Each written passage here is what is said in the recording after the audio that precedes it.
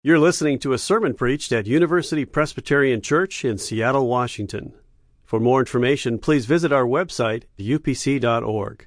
In 1912, William Taft was sitting at the breakfast table in the White House. He was president of the United States and about to dig into another great meal when there was some commotion in a nearby room. As it happens, there was an intruder who was trying to force his way in to see the president, and he was arrested. His name, if you're interested, is Michael Winter. What I learned when I did a little bit of research on this at Wikipedia is that over the next 100 plus years, there would be, in total, after 1912, 35 attempts to force one's way into see the President of the United States. 35. That includes, by the way, a toddler who squeezed between the bars when her parents weren't looking and ran out onto the White House lawn. That was just this last August, actually. The Secret Service were asked, are you going to detain her for questioning? They said, well, we'd have to wait till she learns how to talk. You're going to arrest her? No, Mom's going to give her a timeout. But 35 times. Of course, nobody made it as far as Omar Gonzalez just last month, in September. And you know that story well, right? Omar Gonzalez, who climbed over the fence, he sprinted across the White House lawn. He went inside the front door, into the foyer, actually overcame a Secret Service agent, made it all the way past the stairway to the presidential residence and deep into the East Room before he was stopped and tackled on the hardwood floor there of the East Room. Omar Gonzalez. Now, the question that you might wonder is, what do they want, these 35? What are they after? Why would someone do this, aside from the toddler? I think what they want is access to power. But none of them would get it. None of them would get that access. And yet, I want to say to you tonight that in the history of the presidency, there has been one fail-safe way to get access to the president. There's one way, and it's through the knee hole of the president's desk. Let me show you what I mean. Here's a picture that you may have seen before. Have you seen that? Does that look familiar to you? That's John F. Kennedy in the Oval Office at his desk administering the affairs of the United States government. It looks very important. And yet underneath him is a little boy. This is John F. Kennedy Jr., little John. Now, who wouldn't want access to JFK? Many would say the most powerful human being on the planet at this time. But nobody can get it. Not very often anyways. I mean, not the press, not his own party, not in many cases his staff, even his close friends. But John Jr., any day of the week, any time of the day, can get access to great power through the knee hole of his father's desk. He just has to crawl through that little opening and crawl right up into the lap of his father and say, Daddy. And he has his rapt attention, even his heart. Now that's real access. And that is the access of a son.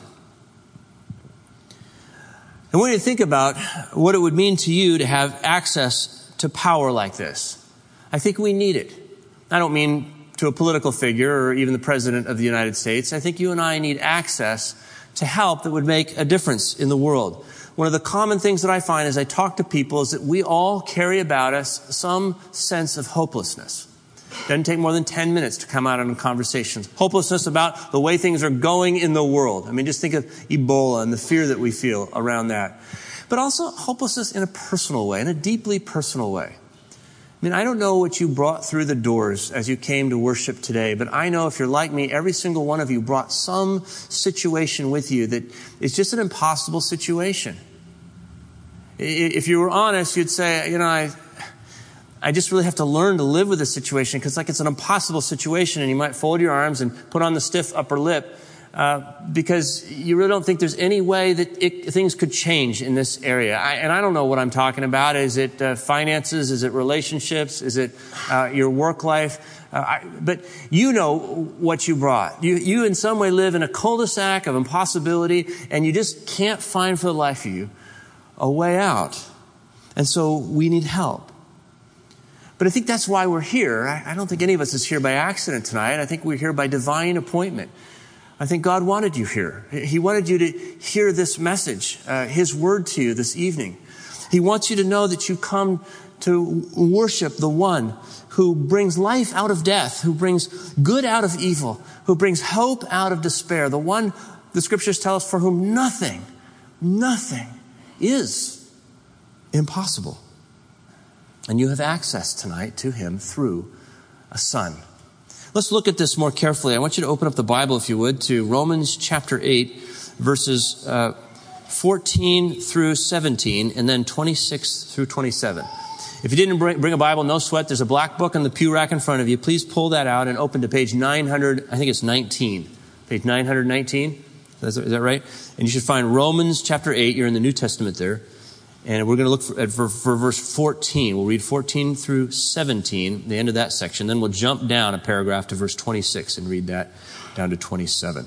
If you're able, would you stand with me? Let's read God's word aloud. Standing shows a sign of respect. It's an act of worship.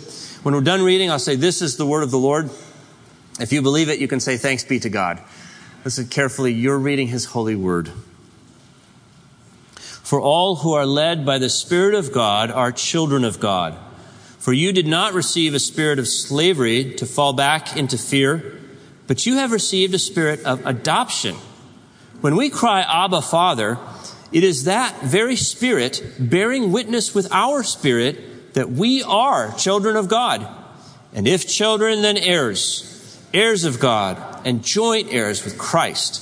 If in fact we suffer with him, so that we may also be glorified with him. Now let's jump down, please, to verse 26. Likewise, the Spirit helps us in our weakness, for we do not know how to pray as we ought, but that very Spirit intercedes with sighs too deep for words. And God, who searches the heart, knows what is the mind of the Spirit, because the Spirit intercedes for the saints according to the will of God. This is the word of the Lord. Heaven and earth will pass away, as Jesus says, but what you just read, never will. Please be seated. And Father, Son, Holy Spirit, we do pray that your Holy Spirit would come now among us, because our words do fail us, and yet your Spirit searches our hearts, and your Spirit knows the heart of the Father. And we pray that you'll connect those two hearts as we meditate together on your word. In Jesus' name, amen. That boy in the knee hole of the president's desk had a nickname. I wonder if any of you remember the nickname of JFK Jr. John. Very good. Yeah. And it turns out his family didn't call him John. That wasn't their name for him. There's a story behind the name John. Apparently there was a new member of the press corps one day who overheard the president calling for his boy. And he called with a kind of an urgency and speed that put the two names together. John. He also called with kind of an intimacy and affection that only a parent could use for another human being. And so the reporter assumed that this was what I would call a love name for the little boy. John. He put that in his article, and it tickled the rest of the press corps. Everybody then the whole nation started referring to this boy as John. It wasn't his name. But, it doesn't kind of sound like it could be a love name for somebody. Oftentimes, kids, you linguists tell us, when they're learning speech, as infants will repeat vowel sounds, repeat consonants. Like a kid might say baba for bottle or for blanket, right? And so John kind of sounds like a little toddler's name for himself. Little John. But that was not the case. Now, by the way, I wonder, just for fun, does any of you have a love name like that there's only like one or two people in the world that are allowed to use it of you? I see, yeah. My mom calls me Porgy. And you're not allowed to use that name. I don't want to get an email from anybody calling me Porgy. By the way, she calls my sister Dump Truck. I don't know what, there must be a story behind that. I don't know how, there has to be love in a relationship for that to be okay. Don't you call my sister dump truck. She's a lawyer now, and I don't think that would go so well for you. So a love name, it communicates intimacy, doesn't it? Affection. Well, there's another story that I want to share you behind a name. If you look back at the Bible in verse 15, you'll see a strange word appeared there. The Apostle Paul says, we cry, Abba. We cry, Abba. Now, there's a story behind that name as well, and there has to be, because even though for some of us that word is a familiar word, it's not an English word, is it? Abba is not an English word. And so you ask, well, gosh, the translator here translated everything else that Paul was writing. He's writing in Greek, by the way. He's writing in Greek. And they translated everything else into English. Why didn't they translate that one word into English? Well, it's because Paul didn't translate it. See, Paul's writing in Greek, but the word Abba is not a Greek word either. It's an Aramaic word. And this is the language that would have been spoken in the home of Jesus in that time, Aramaic. And the word Abba means father. Paul tells his readers that because many in Rome wouldn't speak Aramaic. And our footnote tells us that as well. But it's more specific than just father, because the Aramaic word for father is Ab. And we just spell it A-B, Ab. That means father in Aramaic. And so where does Abba come from? Well, it comes from children. It's that reduplication of a syllable that children who are acquiring speech tend to do. Abba. They would repeat father when they're addressing their father. When they're sitting in their dad's lap and they want to address their father, they would say Abba. This is what linguists tell us, where Abba comes from. It's very much like where Papa comes from, right? From patri, from father, it becomes Papa on the lips of a child. Or dad becomes daddy or dada. You see, so it's a child's name for a father. Now, again, why wouldn't they translate it? Why wouldn't they could have said something like daddy? Well, the reason is this name is the name that Jesus used for God.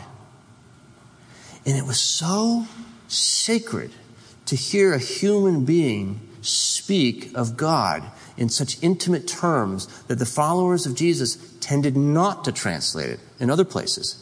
It goes unrendered and just left there in Aramaic. It's as though the reader's being invited to hear the speech of their Savior speaking to God. And it was, at first, the followers of Jesus, you could imagine, would kind of blush. Oh my gosh, that's a kind of a personal, intimate thing for an adult male to say. It's a love name for God. But then it became less of an embarrassment and really more of a scandal. Because who the heck does he think he is, speaking to God as though God were his father? Nobody before in the history of the Hebrew people no one had ever used this word of God. Never.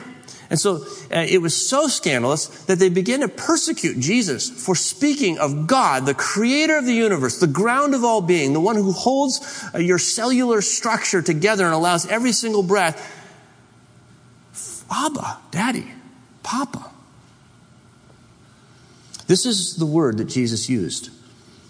This is the word that the Creed tells us is the only begotten Son of God the Father. Now think of the power and the meaning of this word for Jesus. Christy Gilbert is here tonight somewhere. I saw Christy was moving, so I don't know where you are. I've lost track of you. But Christy Gilbert is a young woman in our congregation who is being very brave. Jan Myers, for decades, led a class here in the morning called Ladybugs. Any of you had any experience with ladybugs as parents or as children? This is the most amazing class for fourth grade girls ever invented. And it's really a way to introduce them, literally, to the person of Jesus Christ. It's really wonderful. It's blessed so many of us over the years. But Jan Myers this spring is retiring. And so Christy Gilbert has said, I don't want this thing to go away. And said, I'll form a team of people who will continue Ladybugs for future generations of fourth graders. Now, this is a huge task. And so recently she sent out an e-blast to a lot of people. I'm not sure how many people, hundreds of people maybe, or 100 people, a lot of people. And What she did is she broke the task into parts, sort of bulleted out the things that would be needed, the people that would have to come alongside this community of girls in order for Ladybugs to continue. Well, she got an email back right away, actually the very next day, but surprisingly, she got a response from a man who didn't live in Seattle. I mean, how could he help? It was actually a man who lived over the mountains in Spokane, but not a stranger to her. It was actually her father. Dick Carpenter wrote her back this email, and it's very brief, but I want to read it to you. I was privy to this conversation, and it felt like a sacred a thread. Here's what Dick Carpenter writes back to Christy Gilbert. He says, "Beloved Princess, tell me how much you need for the girl-friendly Bibles and the duct tape. I'll send a check to cover the cost." And then he closes, "Your intrepidness continues to delight me." Isn't that a great message? I want to be that kind of dad for my daughters. Beloved Princess. I mean, I don't know if that's a love name that he uses often, but that's the way he wanted to respond to her. What's your need? Just tell me what your need is. His heart went right out. I'll write the check. I'll cover the cost. And he says, your intrepidness continues to delight. I delight in you. Of course, I will do whatever I can to help you. You see the power of a loving father in somebody's life. By the way, I asked both Christy and her dad, Dick, for permission to share this email with you. I got a really brief, even briefer than that email back from Dick Carpenter, who says, "You bet. Let the princess reign," is what his response. That's great. And maybe you're thinking to yourself, boy, I wish I had a dad like that.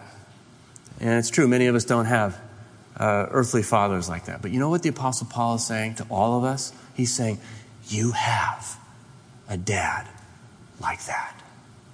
You have a Father in heaven who is just like that with you. When we say with the Apostles' Creed, I believe in Jesus Christ, his only Son, our Lord, we're not just stating a fact about Jesus.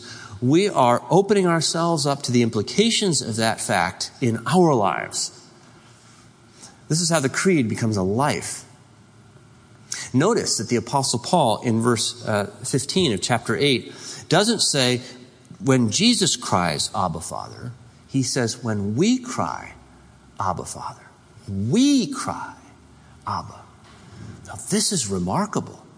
If it seems strange to people in the first century that Jesus would cry out to God as Abba, Father, imagine how strange it is even today to suggest that you and me, regular people, sinful people, have any right to call to God by this love name, Abba, Father, Papa, to crawl up into his lap, to be drawn into his heart as his beloved princess, or as his beloved son, to whom he says, with you I am well pleased.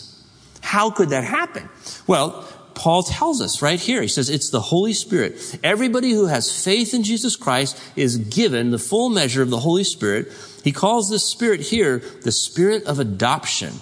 You've received a spirit of adoption in verse 15. And the Spirit of adoption cries out within us, witnesses with our spirit, is a co-witness with our spirit that we are children of God. Now, that word adoption is fascinating to me. It doesn't come up very much in the New Testament at all. It's never in the Old Testament in Greek translation. It's a compound word, the word for son and the word for set or place, the verb. And the idea there, the thought picture, is that you are set in the place of a son. You are put in the place of a son when you're adopted. You are set into the lap. You're set into the heart. You are made child by decree when you're adopted. Now, for some of us, the male language of that image is a little bit troubling, but I want to tell you, Tim Keller wrote something that really caught my interest. He said, I was having a conversation with a woman who came from a non-Western culture, who grew up in a very traditional society, and she said, in my family growing up, it was very clear that there was a two-tier system. The boys were special, and the girls were second-class citizens. In fact, the firstborn boy was going to receive all of the honor, all of the privilege, all of the wealth in that family. We just knew it. We lived with that. But she said, when I started to study the Apostle Paul's language, when he talks about adoption, I realized how revolutionary this is. Because Paul writes in a very traditional patriarchal society. And what he's saying is, in essence, all of you, men and women, boys and girls, old and young, all of you are sons. You're in the Son of God, Jesus Christ. And as such, there are no second-class citizens in the family of God. No, every one of us, we are children, he says, and Paul says, if children, then heirs to the honor, to the privilege, to the wealth that is owed to Jesus Christ as the one and only Son of God. It becomes ours as well. See, this is grace. Also, some of us joke about, well, like it would be a bad thing to be an adopted child. My parents told me I was adopted or whatever. We need to be very careful about that because there's something profoundly special about being adopted. Paul, in this argument here, is making a contrast between being a child by nature and a child by decree. A child by nature, that story didn't go so well in the world. The child by nature is the child who, like the prodigal son, had an inheritance coming, but squandered the inheritance and went off into the distant country, and who at the end of the day had nothing and would have nothing, had no claim on anything. But the adopted son is like that prodigal who came back and found the father with arms open, ready to sweep him into his love. Say, get the robe, get the ring, get the sandals. My son who is dead is back to life. And now he had no obligation to give him an inheritance. And yet by decree, he says, you are my son. And so when we look at our lives and we say, boy, by nature, I'm really not much of a child. I don't live like a child. I don't have any right to expect anything by nature. But Paul says that's okay because in God's grace, you are a child by decree. You've been adopted. There was a little girl in first grade. Teacher brought a photograph of a family into class. And one little boy in the picture had different color hair than the other kids. And someone laughed and they said, oh, maybe that child was adopted. But there was a little girl in the class who had herself been adopted, and she spoke up and she said, I know all about adoption. I was adopted. And the teacher asked, well, what does it mean to be adopted? It means, said the girl, that you grew in your mommy's heart instead of your mommy's tummy. Isn't that it? Isn't that what the Apostle Paul is saying? You grew in the heart of God. In the heart of God, you came into your existence. And you live the span of your life. And there you will remain forever. You're adopted. Oh, you have access. You have access to great power. You have an invitation. And so my point tonight is to pray in the Son of God. Because if you ask me, George, well, that's great, but how do I exercise the privilege of that access? It's simply to pray in the Son of God. And that word in, the preposition is very important. Pray in Jesus the Son. Pray with Jesus the Son. Pray through Jesus the Son. Even if I dare, pray as you were Jesus the Son. Because you are in him. Let me ask you, which is a better picture of your prayer life? Pop quiz. Because we kind of have been given two images tonight.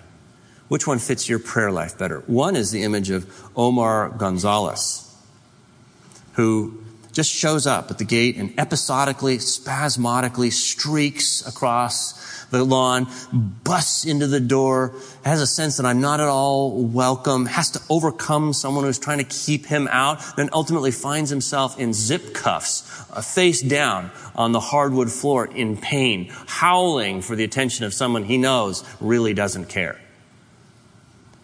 Or another picture is that picture of John, who just decides on a Saturday morning to wander into the White House and to crawl through the knee hole of his father's desk up into his lap and just to sit there and enjoy his belovedness. See, it's a hard question, isn't it? And if you want to move from one to the other, this is what the apprenticeship is all about with Jesus. Every rabbi would teach his followers how to pray. That's why they asked him, Lord, teach us how to pray. And you know what he says? Do you remember? He says, well, when you pray, say this, Our Father. our Father. Now, I'm imagining his disciples raise their hands. So Jesus, you just misspoke there. What you meant to say is your Father. No, Jesus would correct. I want you to say our Father. Because I'm going to draw you into that place where I sit in my Father's belovedness, and you will pray in me as though you were me to the Father. I'm going to teach you how to do that. And look, Jesus had to do that constantly in his humanity. Jesus constantly had to withdraw into a lonely place. And there's this refrain in the Bible. He withdrew to a lonely place. He went aside to a solitary place to pray. He found himself alone in the wilderness to pray again and again. If Jesus, the Son of God, had to constantly pull aside to be able to hear the voice of his heavenly Father say, you are my beloved Son in whom I am well pleased. How much more do you think you and I need to practice that kind of prayer? Prayer in the Son. Some of our university students are saying, our goal this year is to take the rare out of prayer. I like that. That would be good for all of us. That's your assignment this week, to take the rare out of prayer. Just try it for a week. Live the week in the presence of your Heavenly Father. This is the privilege of the knee hole.